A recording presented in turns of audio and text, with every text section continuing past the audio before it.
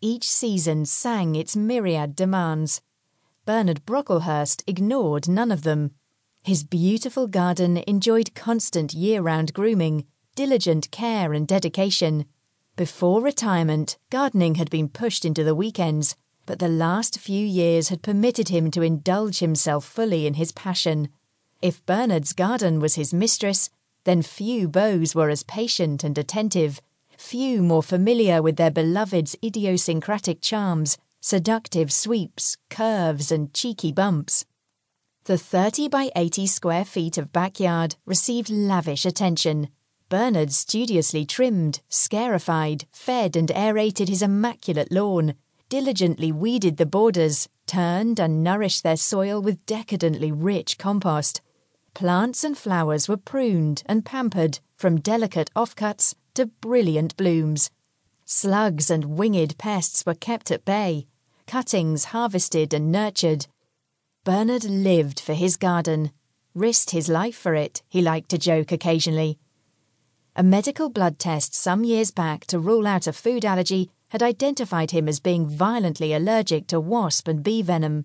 A single sting could risk plunging him into anaphylactic shock, a fatal physiological reaction that could end not just his gardening days, but his days, full stop. In reality, such an event was extremely unlikely. Even if Bernard were reckless, which he was not, his brand of living dangerously was indulging in a second sherry during the Strictly Come Dancing finals. He took great care to check for wasps and bees when pruning. He wore sturdy gardening gloves, long trousers, and even kept an EpiPen handy, just in case. On this particular balmy afternoon, he was down on his aging knees planting daffodil bulbs, unhurriedly scooping out pocket-sized craters in the rich soil before thumbing a knotty ball into each. A quick brush of the trowel, followed by 2 firm pats, and they were covered, ready to erupt like buttery yellow trumpets, rude as ruffians in a few brief months. Bernard had just reached behind him into the paper bag for another bulb when a long shadow fell over him.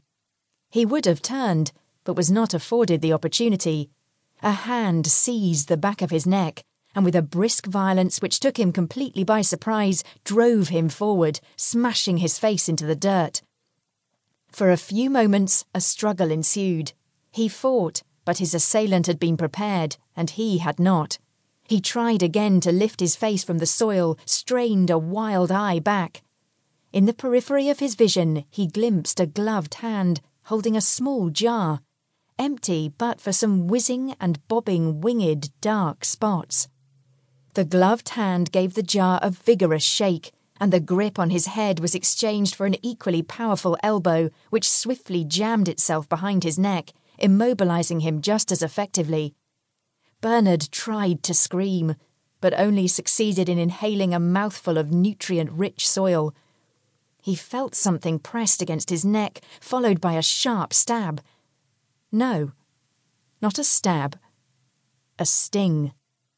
Pinned down, unable to move, he felt the sting's cruel chemistry poison his body. His throat began to swell and close. Then his assailant broke away, released him.